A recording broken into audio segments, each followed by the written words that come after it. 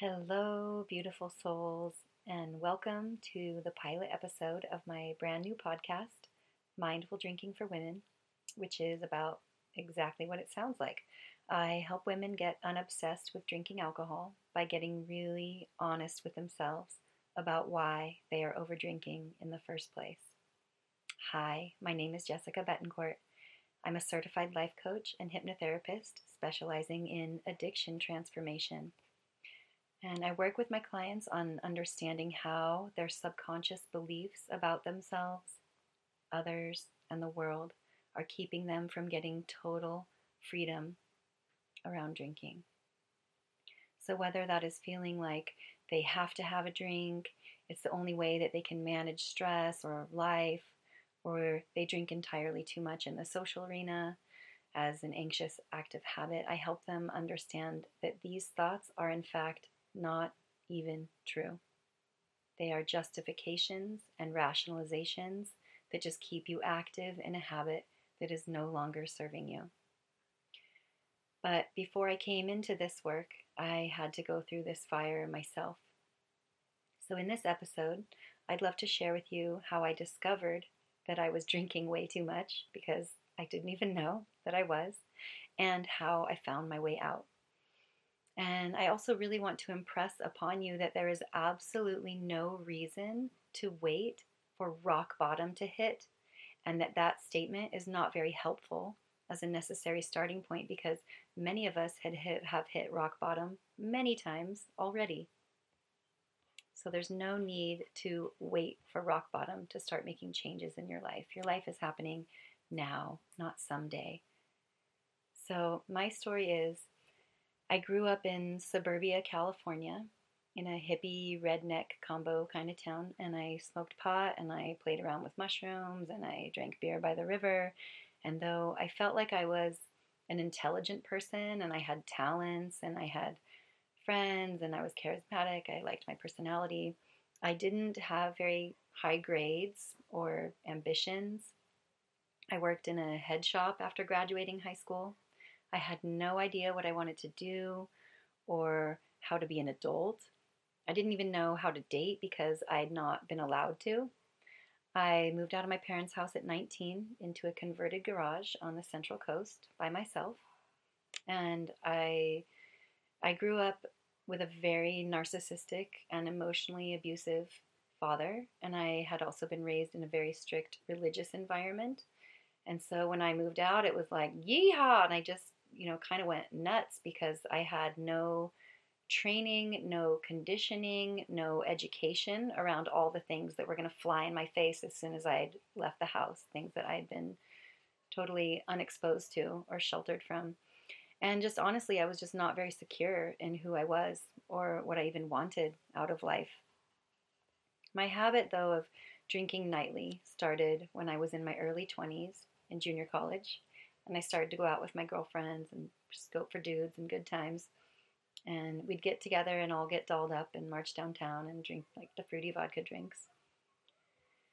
And that was on weekends, but somehow I ended up being one of the ones who also started going out alone, like during the week, Taco Tuesday and 2 for 1 Thursday. And whenever there was an event or something going on, I just used that as my excuse of, oh, there's people out there. I want to go hang out with people and be social. But I was also working out some really dark emotional issues, and I had no resources for processing those. I didn't even know what that meant or what that would look like.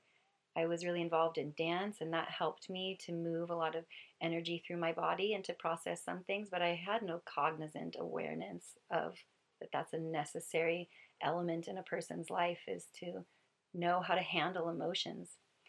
Instead, I just felt like a crazy lady. So I was also really very unprepared to date in a healthy way or to listen to my soul or to my body or to my deeper knowing or my intuition. I felt was very detached from my intuition. So when I became introduced to drugs and alcohol in excess, as almost every young person is, I also had a very sad story about myself that I was a loser because of the verbal abuse that I received, and that's what I had been told a lot. I also thought that because I was in a JC rather than in a UC like my other friends, that I wasn't as good as they were, or I was somehow less than. I just wasn't good enough. I wasn't great at sports. Like I really was kind of like a nerd in my soul. I really liked art and I liked reading and I liked to make things and craft things, but I was really lonely for like real connection with other people. And because I didn't just have that, and I didn't have strong bonds or relationships with many people, I sought that in the downtown scene, in the bar scene. Because there was always people there, right? It was just so easy to just go downtown and access people. And when people are drunk, they're very friendly. So that's how I found my company for a long, long time. Um, so I could make this into a very long story, and maybe I will later in like a book or something. But for now, I'm just going to share the highlights. So I was arrested for the first time at a black and white ball street party dressed as a mime after drinking a massive amount of Captain Morgan with my sister. And I turned around and a cop was harassing my sister, and I drunkenly tried to defend her by telling him that he couldn't talk to her that way and smacked his hand away because he poked me in the chest as he was talking to me. So I backed his hand away. And he told me that was assault on an officer, and he threw me down to the ground and stepped on my back. And it was awful. Fell down a hill with handcuffs on, and I was thrown into a cop car, only to have the cop then turn around and charge me with harassment. So I ended up taking a plea bargain because I was told I was not going to win a court case against a police officer who was charging me with assault. And then I went to county jail for 3 weeks. That was quite the experience as well. And then I was again arrested for drunk driving on a wave runner in Lake Nacimiento, and I got a resulting DUI. Also went to jail in a bikini. So I had a compilation of court situations piling up on me, and it just became so stressful that I couldn't stay in school, and I moved back home to my hometown into my parents' house where they were fighting and on the brink of a divorce. And all this time I was just constantly smoking weed and drinking because just didn't know what to do with this intense emotional state I was in. So it did feel better just to numb out and to check out than to even begin to know where to begin with how I was feeling and what I was going through mentally, emotionally, and also spiritually. So I eventually made it back to my college town. And guess what happened? Yes, I was arrested again on St. Patty's Day for being out at the bars while on probation. And that was the night I also met my much older boyfriend who loved cocaine. And I knew that this was an awful decision, but I ended up dating him for a few years. And it turns out that he was married. And it was a terrible time. But I learned from him that I was so deeply disconnected from other people. Like he, with all his issues and his problems, was a very loving and affectionate person. And I'd never really had that with a male before. So healing and also damaging at the same time. So unhealthy. And so obviously so drunk and high all the time. Well, interestingly, that boyfriend decided that he was going to go sober and pursue his spiritual path. And I thought that that sounded awful and like no fun at all. So we broke up and I just continued to party my face off. And I also got a job as a bartender so I could have more money and not be judged and I could be amongst the best partiers. And I was also in my 4th or 5th year of junior college and still no plan, no stability, no direction. And then I found another much older boyfriend who also liked to party. And then I became pregnant unknowingly and I miscarried at his birthday party with blood running down my legs. And that was really traumatizing. And again, didn't process that, didn't even stop to think about what happened. I just immediately drank my way out of that until I no longer remembered it. Horrible. I had no place to live at one point because I spent all my money at the bars. and I'd lost my lease.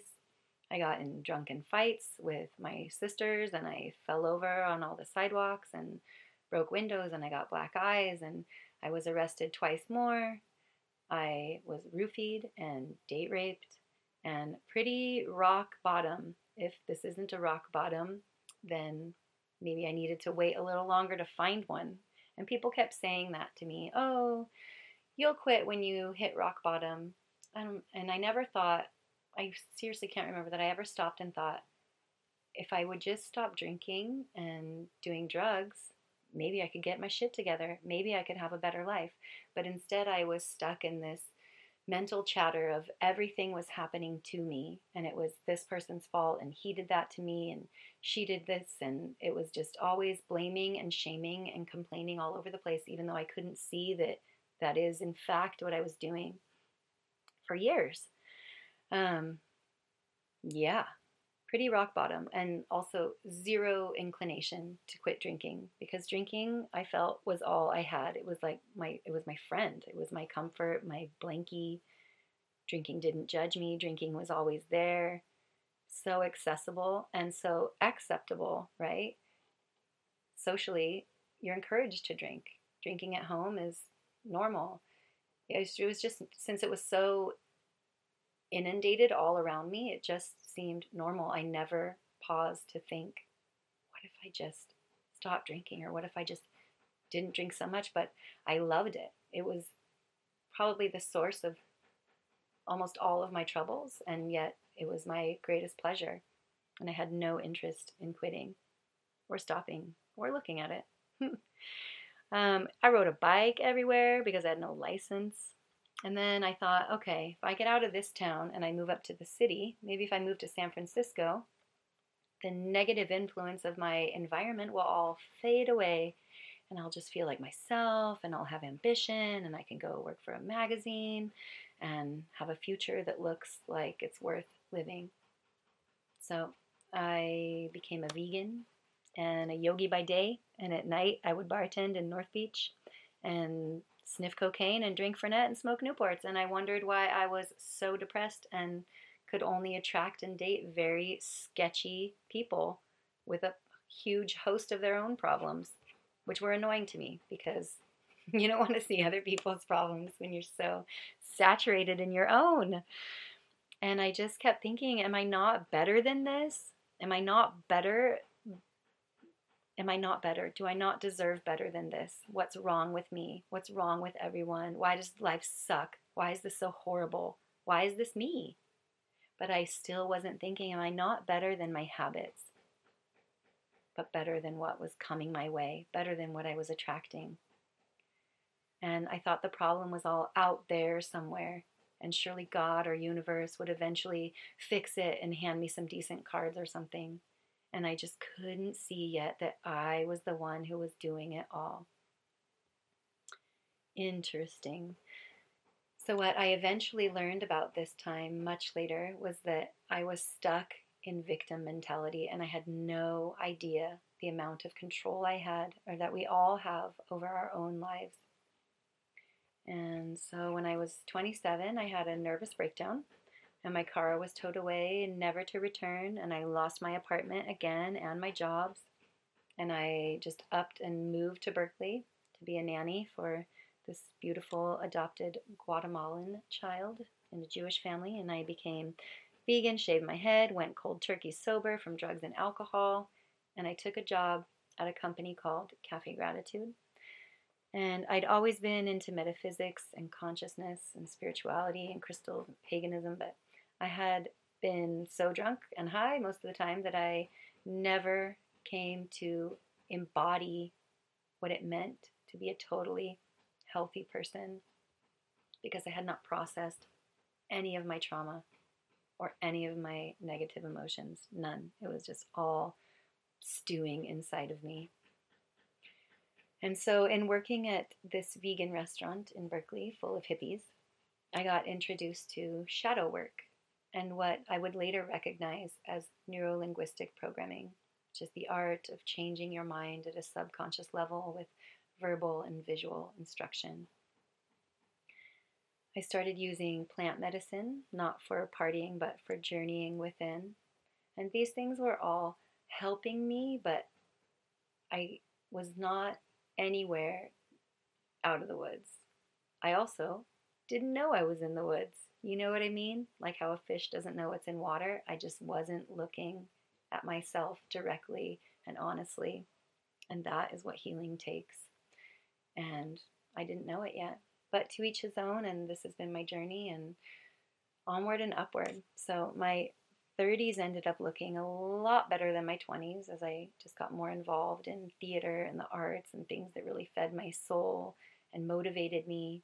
And I somehow managed to get a master's degree and have a good job, though also bartending. Still, I worked for Cafe Gratitude and I volunteered at a cancer and AIDS hospice. And I loved riding my Schwinn all over my favorite soul city of San Francisco. I had very colorful and magical, beautiful friends. And I was doing better, but I was secretly, deeply miserable. And I felt disconnected from myself and angry at the world. And I had friends, but seemed to only still attract emotionally unavailable people to date with bad addiction habits. And it was really easy for me to point out that they had a bad addiction habit. But I never said that about myself because I just couldn't see that it was all me, that I was the one who had been creating this mess all along. And there was no evil force doing anything to me. It was my thoughts and my subconscious beliefs that were and that are for all of us the driving force in our experience of our own lives. So this is part 1 of Mindful Drinking for Women. Don't wait for rock bottom. And I will be back next week with the second installment. So be sure to subscribe and follow along.